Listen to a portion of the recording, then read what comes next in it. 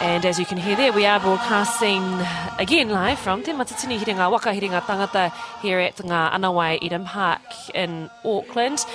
Just in the background there, we have Opotiki Mai Tawhiti on the stage doing their motiatia or lament, Miki.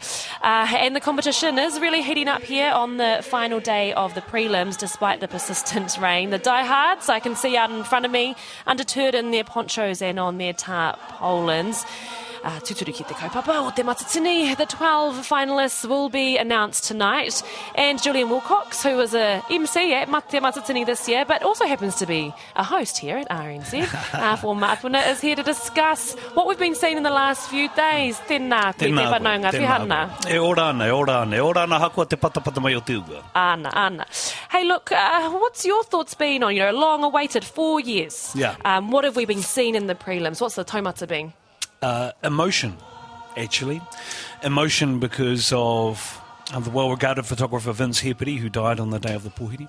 The emotion, as you say, of the 4 years since the last festival held in Wellington, and just Māori have waited for this, waited for a long time to see our best rōpū kapahaka, hear our reo, see our performances, lament those who have passed in the 4-year period, many luminaries of Te Ao Māori, but also just waiting to see each other and hear each other and say hello to each other. So, look, the competition itself, I would hate to be a judge, and I know that's a kind of flippant thing to say, but it's true, because in this pool alone, Te Haumi, 4 of the teams that performed on the first day could go through to the final. Absolutely. I mean, this pool is tough.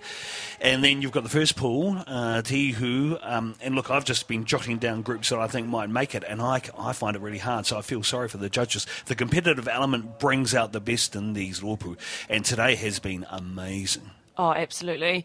And look, tomorrow you are broadcasting live, Mapuna, from here, where we are now at midday. What should we expect? Who are we talking to? Look, we'll talk to the chair, Hiruini Parata. I mean, he has had a lot on his plate in that 4-year period.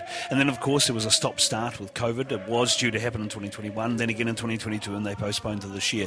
So getting this together with such a small team of people, and let's face it, on a very small budget, by comparison to other arts, culture and heritage foundations and organisations. So we'll talk to him.